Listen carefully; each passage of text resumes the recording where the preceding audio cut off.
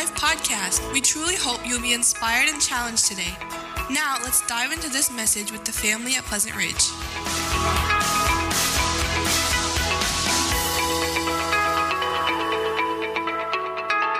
Colossians chapter 2 here. We're going to begin reading here, verse number 20. Scripture says, "If with Christ you died to the elemental spirits of the world, why, as you were still alive in the world, do you submit to regulations? Do not handle, do not taste, do not touch, referring to things that all perish as they are used, according to human precepts and teachings. These have indeed an appearance of wisdom in promoting self-made religion and asceticism and severity to the body, but they are of no value in stopping the indulgence of the flesh." We've been looking at here what these false teachers were teaching in this church at Colossae, and we've already seen that they attacked the person and the work of Christ. They taught a worldly philosophy and a rules-based approach to God.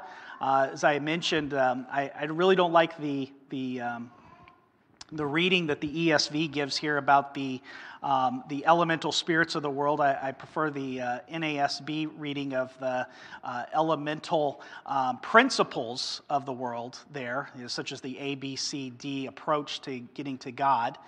And we saw last week about this legalism that was being promoted and taught in the church about emphasizing certain food and drink things, or observing certain festivals, or abstaining from certain things. And in every instance, what we see Paul doing is he calls them back to looking at who Christ is. Because these believers had been carried away, they'd been swept up into some false teaching, and their eyes and their focus was being drawn away from Christ. And Paul tries to bring their attention back to who Jesus is, and exalts Jesus and lifts up Jesus for who he was and is. And, in our text today, Paul is going to continue in what these false teachers were emphasizing and teaching and promising really to these believers here, that if they practiced very hard and extreme measures on their body, they would be able to control the flesh. Now, ever since Adam and Eve sinned, this problem of controlling our sinful desires has really plagued the human race. I mean, is there anybody in here that does not have a problem with their flesh whatsoever? We're all in the same boat, aren't we? It's good to be in good company, right? So we all have this problem with fleshly desires, fleshly lusts, and it seems like when we think that we got a hold on it, boy, the flesh rears its ugly head and begins to say, I'm still here, I'm still alive, and we find ourselves falling into sinful patterns of behavior where we do not allow ourselves to be controlled by the Spirit, but we walk in the flesh. And so, whether you call it the flesh, the old nature, or indwelling sin, we all wrestle with this strong internal temptations to do wrong. And so a very practical question is, well, how then can we keep the flesh in check? I mean, how are we going to be able to do battle against this sinful flesh, this sinful desires? How are we going to be able to make sure that we are walking in the Spirit and not being controlled by the sinful desires? Well, that's exactly what was happening here in the church here at Colossae. These false teachers were promising these believers, saying, well, listen, if you just do the do-nots, you will be able to have and keep your flesh in check and not fall into the sinful patterns. If you just discipline your body severely and practice what he talks here about, asceticism. And see, our struggle with the flesh is real. And men throughout the centuries have tried several methods to try to keep their flesh in check. Gandhi, most of you have heard of him before. He was a Hindu, and in order to try to show his power over the flesh, he stopped having sexual relations with his wife.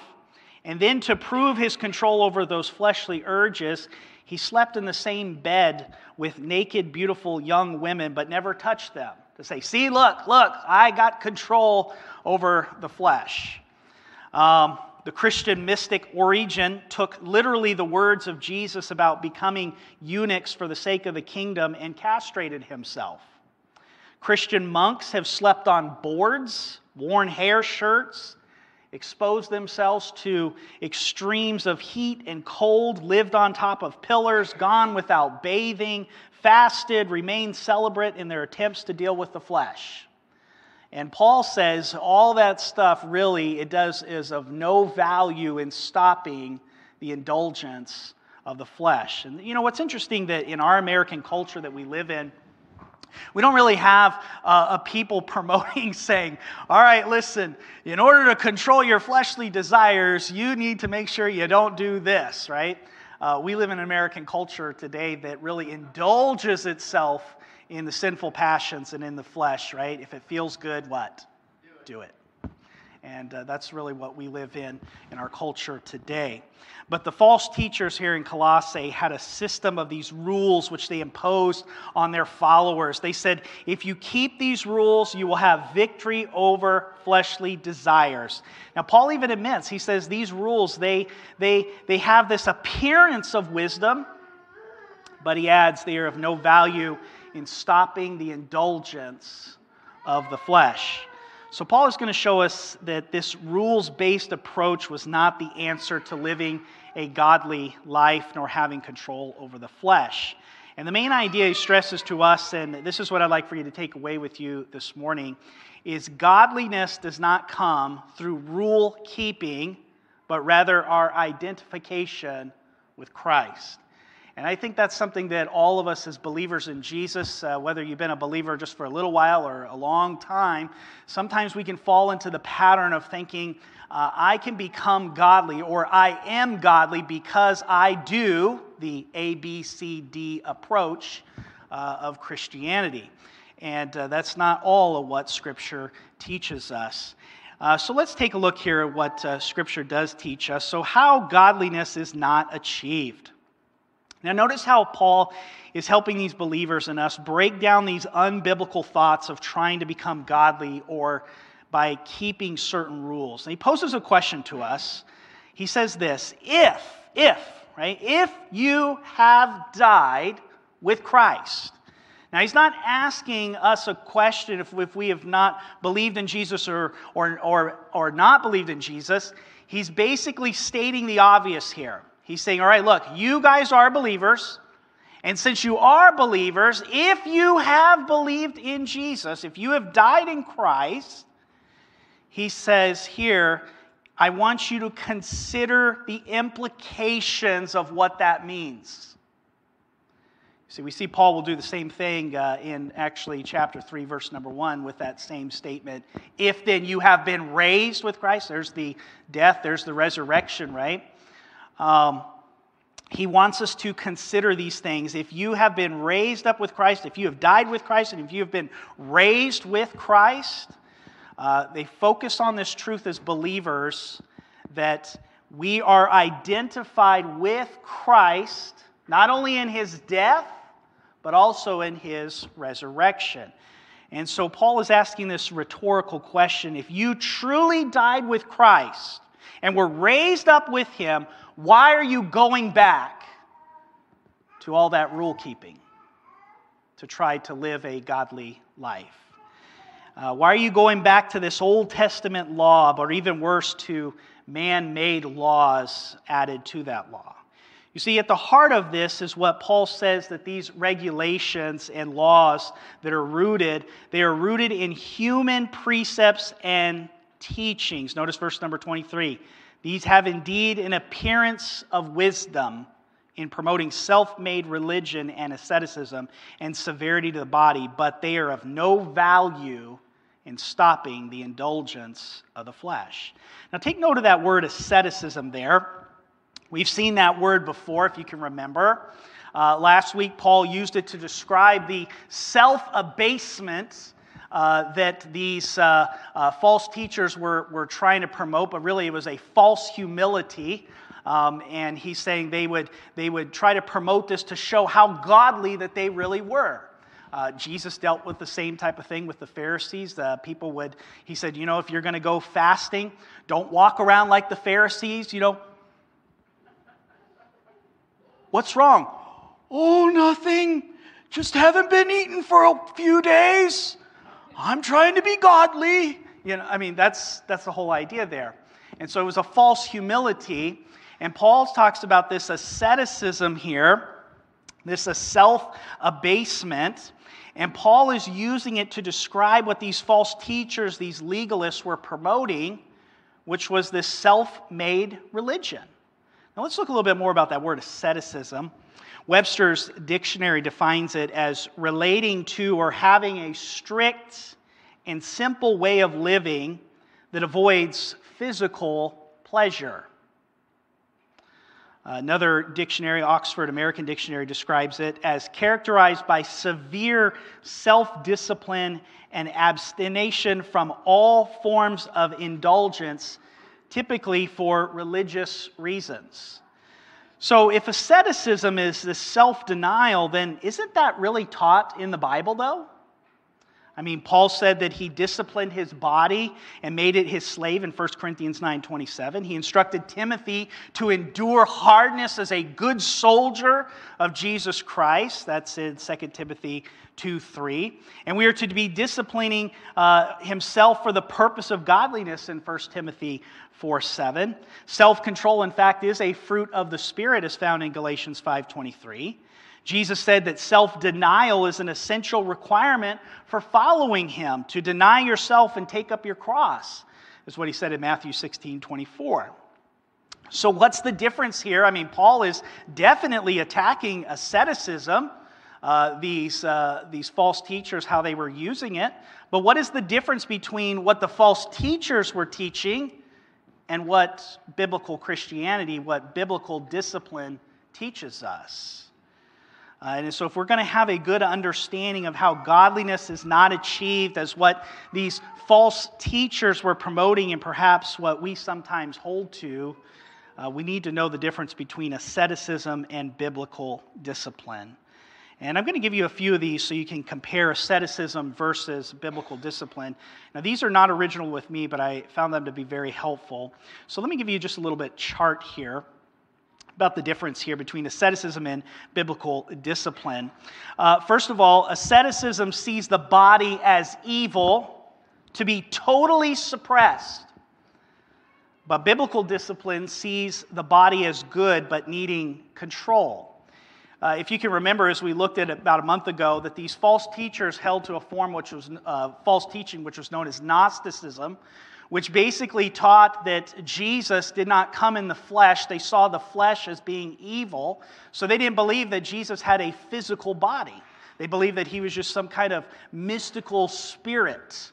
And so asceticism, these false teachers taught that the body was evil because it was fleshly. And they denied what Scripture taught about this. And, the Bible teaches that as Christians, our bodies are the temple of the Holy Spirit. We need to take care of our bodies. We need to be glorifying God with them. That's what 1 Corinthians 6:19 through 20 teaches us. To do this, we need to exercise self-control. We need to exercise self-control over what we eat, what we drink, over harmful substances such as tobacco and drugs, over sexual impulses, right? We need to have self-control. We need to be exercising self-control. But there is a basic difference in outlook towards the body between asceticism and biblical self-discipline. Here's the second thing. Asceticism teaches that submitting my body to my will. But biblical discipline teaches submitting my whole life to God's will.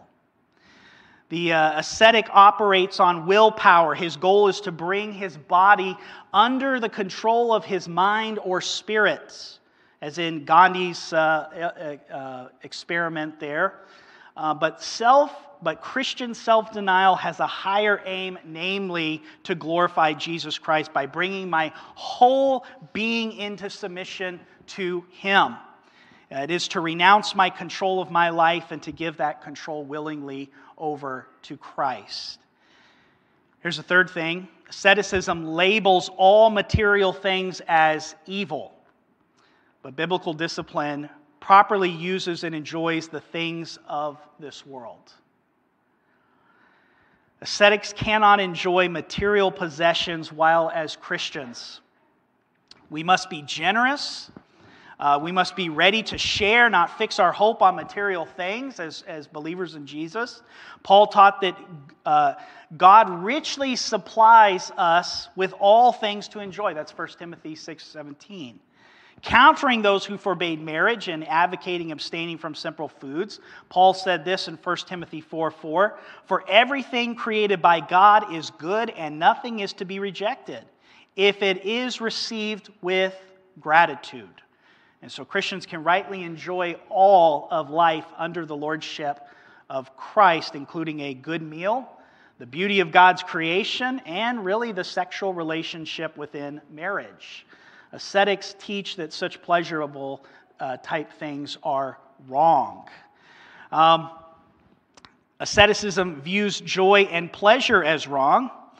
Biblical discipline allows for the fullness of joy and pleasure in God. Ascetics tend to view having a good time as wrong or enjoying something as sinful. But Christians can legitimately enjoy God and all of His gracious gifts and blessings. Psalm 16:10 teaches us that. He wants us to be joyful. He wants our joy to be full, as what John 15:11 teaches us, and also Psalm 5:11. Asceticism is restrictive, but biblical discipline leads to greater freedom. Asceticism emphasizes all the things you cannot do. Don't handle this. Don't touch that. Don't taste that. It leads to a restrictive, repressive kind of life, but self-discipline is the key to liberty. The disciplined athlete is free to do things that I cannot do. Right? I mean, if a person's spending a lot of time and they've been disciplining their body, and they've been training that body, they've been running, they've been exercising, it's no problem whatsoever for them to go and run in the Elkhart County 5K. Now, if you say, Mike, why don't you go run in the Elkhart County 5K? I'd say you probably have to call the ambulance. Because I have not disciplined my body in order to enjoy that freedom. Right? Some of you are very skillful at certain things. We have people that can play the piano, they can play the guitar. I can play the radio. Okay? Certain things that you can do, and you can enjoy those things because you have disciplined yourself to do that. So there is a freedom in the disciplined Christian life, and that freedom is in Christ. But the ascetic sees all those things as being restrictive. Here's another one. Asceticism is aimed at obeying man-made commands, but biblical discipline is aimed at obeying God's commands.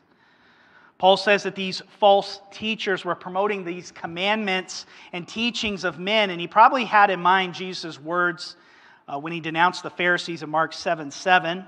But in vain they do worship me, teaching as doctrines the precepts of men. Jesus went to tell them in Mark 7:9, you nicely set aside the commandment of God in order to keep your tradition. Ascetics add things to the Bible in an attempt to be spiritual. In the Ten Commandments, God said to keep the Sabbath holy. The Pharisees actually came up with over 600 detailed commands to specify what that meant on how to keep the Sabbath holy. That's adding to God's Word. But you know, Jesus frequently attacked the Pharisees for the ridiculous Sabbath rules. Biblical self-discipline distinguishes between what God commands and what men add to God's commands. Here's another one. Asceticism stems from the flesh and often leads to sin. Biblical discipline, however, stems from the Holy Spirit and is a means to true godliness. These Colossian heretics were inflated without cause by their fleshly mind, as what Paul says in verse number 18. He says they were puffed up without reason by their sensuous minds. So puffed up. Colossians 2:23 here, that these rules of these false teachers, even though they may seem to promote godliness, he says they are actually of no value in stopping the indulgence of the flesh. Many people, I think that legalism is like on this far side over here, right? And they're like, okay, here's the legalists. They're adding all these extra rules. They're saying, in order for me to follow God, I have to keep these rules. I have to do all this A, B, C, D approach to God. And then, on the other extreme over here, we have the person who's licentious, the one who's just indulging in the flesh, and they're just enjoying whatever they want to do. But then, in somewhere right in between, we have grace. Okay? That is not what Scripture teaches. Legalism and licentiousness are both on the same coin. Okay? Grace is something entirely different. And God's Word tries to help us in that, and understanding that we need to operate in the realm of grace, staying completely away from legalism and definitely staying away from licentiousness. We don't operate in the flesh. Both legalism and licentiousness are both results of what? The flesh. Grace is a result of what? The Spirit. And so we as believers in Christ, we are not to be doing what? Living in the flesh. What are we supposed to be doing? Walking in the Spirit. Okay? Totally different from what some people try to think what that means. Only the Holy Spirit living in us can make us holy by producing His fruit of self-control. That's Galatians 5:23. Here's another one. Asceticism is often motivated by gaining acceptance from God. Biblical discipline is motivated by assurance of being accepted by God. The ascetic is often trying to make himself acceptable to God through harsh treatment of his body. By this, he thinks he can atone for his sins or show enough remorse or penance to merit God's favor. But Christian self-discipline operates from the platform of knowing that God has accepted us in Jesus Christ on the basis of His grace.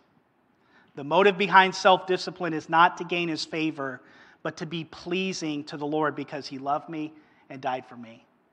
You know, we just sang that song, and even Joe Ellen made reference about that. You know, the vilest offender who truly believes. Let me ask you a question. Is there anything that you could possibly ever do to make God love you more? None. Was there anything that you could possibly ever do that caused God to look at you and said, man, wow, look at that vile offender. Wow. I tell you what, it looks like they're trying really hard. They've been attending church. I think I'm gonna extend salvation towards them. Nope. He loves us on the basis of His Son, Jesus Christ, and that's it.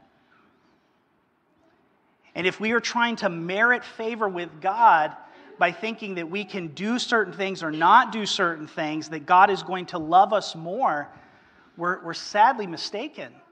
And we've been swept up into this thinking that, hey, I'm going to abstain from certain things, or I'm going to try to do my hardest in this area and try to earn God's favor. It doesn't work that way. It's all of grace. It's things that we do not deserve. We don't deserve God's mercy. We do not deserve His grace. It's all because of Jesus Christ.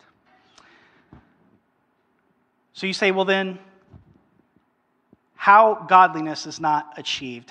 What were these ascetics really promoting here?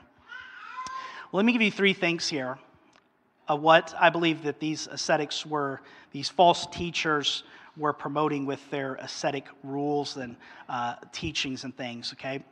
Number one, ascetic rules deal with externals, not with the heart. Colossians 2:21 says, do not handle, do not taste, do not touch. Do you see the connection Paul makes here? The do nots cannot stop the indulgence of the flesh. What is our problem? It's a heart problem. Every single one of us has a heart problem. Really, basically, what it comes down to, it's a worship problem. Okay? All of us have idols in our hearts. And those idols, we run after those idols. James says that we will do anything that we can, even sin, in order to try to get those idols. That's why he says in the book of James, he says, where did all these fightings and contentions come from? He says, because of the evil passions in your heart. You cannot have, so what do? You murder, you kill, right? You do all this stuff because you're trying to get what you want. And so it's a heart problem. And so ascetic rules deal with the externals, not with the heart. These sorts of rules cannot deal with the problem that we all wrestle against, and that is the sinful desires that are in our hearts. You can keep all the rules, but your heart is still far from God. After Jesus confronted the Pharisees for their external religion, while their hearts were far from him, he says in Mark 7, verses 6 and 7, he talks about that. But then he goes on to point out that all sin begins in our heart. Listen to what he says in Mark 7, 20 through 23. He says, that which proceeds out of the man, that is what defiles the man. From within, out of the heart of man proceed the evil thoughts, the fornications, the thefts, the murders, the adulteries, the deeds of coveting and wickedness, as well as deceits. Sensuality, envy, slander, pride, and foolishness, all these evil things proceed from within and defile the man. And so if we want a solution to our sin problem, it has to change our hearts. Listen to what Paul writes in Romans 6:17. But thanks be to God that though you were slaves to sin, you obeyed from the heart that pattern of teaching you were entrusted to. And so being identified with Christ and his death and his resurrection through the new birth enables us to become obedient from the heart to God's righteous commands. Secondly, ascetic rules are the ideas of men, not the principles of God's word. Paul emphasizes this twice, in fact. First, he calls these rules the commandments and teachings of men. Then he calls it self-made religion. It's a type of worship which people make up for themselves apart from what God has revealed. It's a religion that takes some of God's commands, but it sets aside others, and it adds to what God has said by taking it farther than God intended. Asceticism takes God's word and adds it to it in an attempt to keep people from sinning. But it doesn't work. My wife and I, we were part of a church that really emphasized a lot of rules, a lot of things. And it was so strange. I mean, you would see a lot of that, hoping that by doing these certain things or not doing certain things that they were not going to indulge in the flesh. But really, all it was doing, it was puffing up their minds with sensuality. And you would see it. It was look how holy we are, look how godly we are. But in reality, pride, arrogance, all those sins were very evident in their lives. So you cannot change a person's life just by tacking on these rules. You can't change your life by tacking on these rules. It has to come from the heart. Here's the third thing. Ascetic rules appear to lead to godliness, but only feed pride and self-indulgence. Notice what Paul says here in Colossians 2:23, that these rules have the appearance of wisdom. An appearance of wisdom. in self-made religion and asceticism or self-abasement and this severe treatment of the body, but he adds, are of no value against fleshly indulgence. This kind of stuff deceives others, and I believe even I've been deceived by this, and I'm sure maybe you've possibly even been deceived by this. This sort of rules-keeping approach to the Christian life only serves to feed the flesh, because it does not deal with our pride. Pretty soon, those who keep rules begin to look down on those who are not. And if we fall into this trap, pretty soon we'll start thinking just like the Pharisee in Luke 18, 11 through 12, God, I thank you that I'm not like other people, swindlers, unjust, adulterers, or even like this tax collector. I fast twice a week, I pay tithes of all that I got, on and on and on and on and on and on it goes.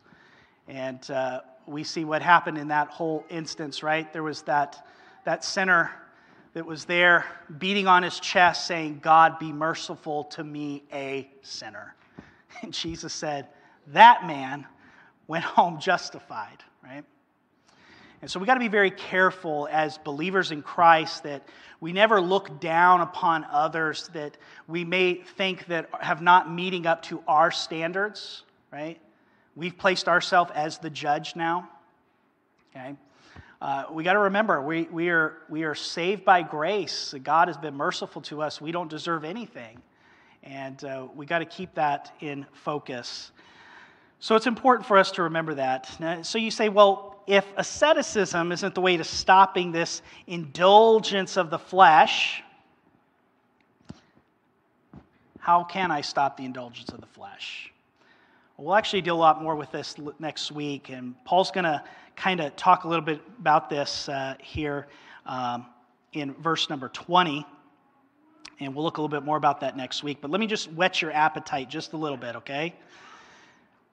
Be godly by identifying with Christ. Look at the key phrase here, Colossians 2:20.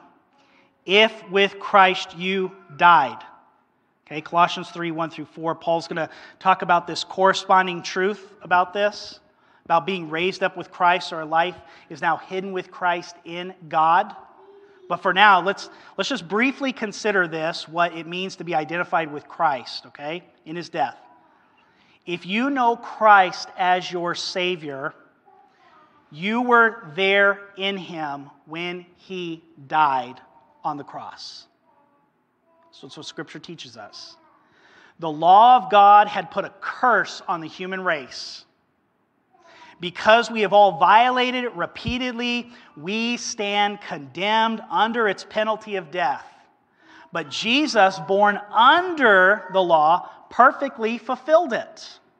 His death met the just requirement of the law, and because we are in him, we also died to the law. It no longer has power or jurisdiction over us anymore. Okay, it'd be kind of like this. Let's just say you lived in a country that you had to be indoors at 6 o'clock p.m. every single night. Okay, that was the law of that country, right? And then you move to America, and people stay out till 4 a.m. in the morning, okay? And you're out walking around, and it's getting to be 5:59. Oh, man, I better hurry up, get home. And then you see people just casually, hey, look, it's almost 6 o'clock. You guys need to get inside. And they say, what are you talking about? We live in a free country here. You don't got to get inside at 6 o'clock in the evening. Okay? What happens many times as believers in Christ, we think, oh, I'm under the old jurisdiction of that law still. But God says, you've been set free. You're no longer under those penalties of those laws. And so we are free in Christ. We have died with Christ. Okay? And this is what's so awesome about this is we identify not with the rule keeping in order to gain favor with God. We identify with Christ. And we have been set free in Jesus. And so because we are in him, we've died to the law, no longer has power or jurisdiction over us. Now you may feel or you may look at this, you may say, well, I don't feel that way, or I don't experience this truth, but it's a legal fact in God's sight. When you act upon it as true, It frees you from the cycle of sin and death under the law and enables you through God's Spirit to live a life of holiness. That's all taught in Romans 8, 1 through 4. So we're going to look at this really a little bit more in depth next week about what it means to identify with Christ in his death. If you have died with Christ, I want you to consider the implications of that we have been set free and we don't have to live under this cycle of sin, of indulging in the flesh and trying to keep rules in order to keep that from happening. But let's pray together.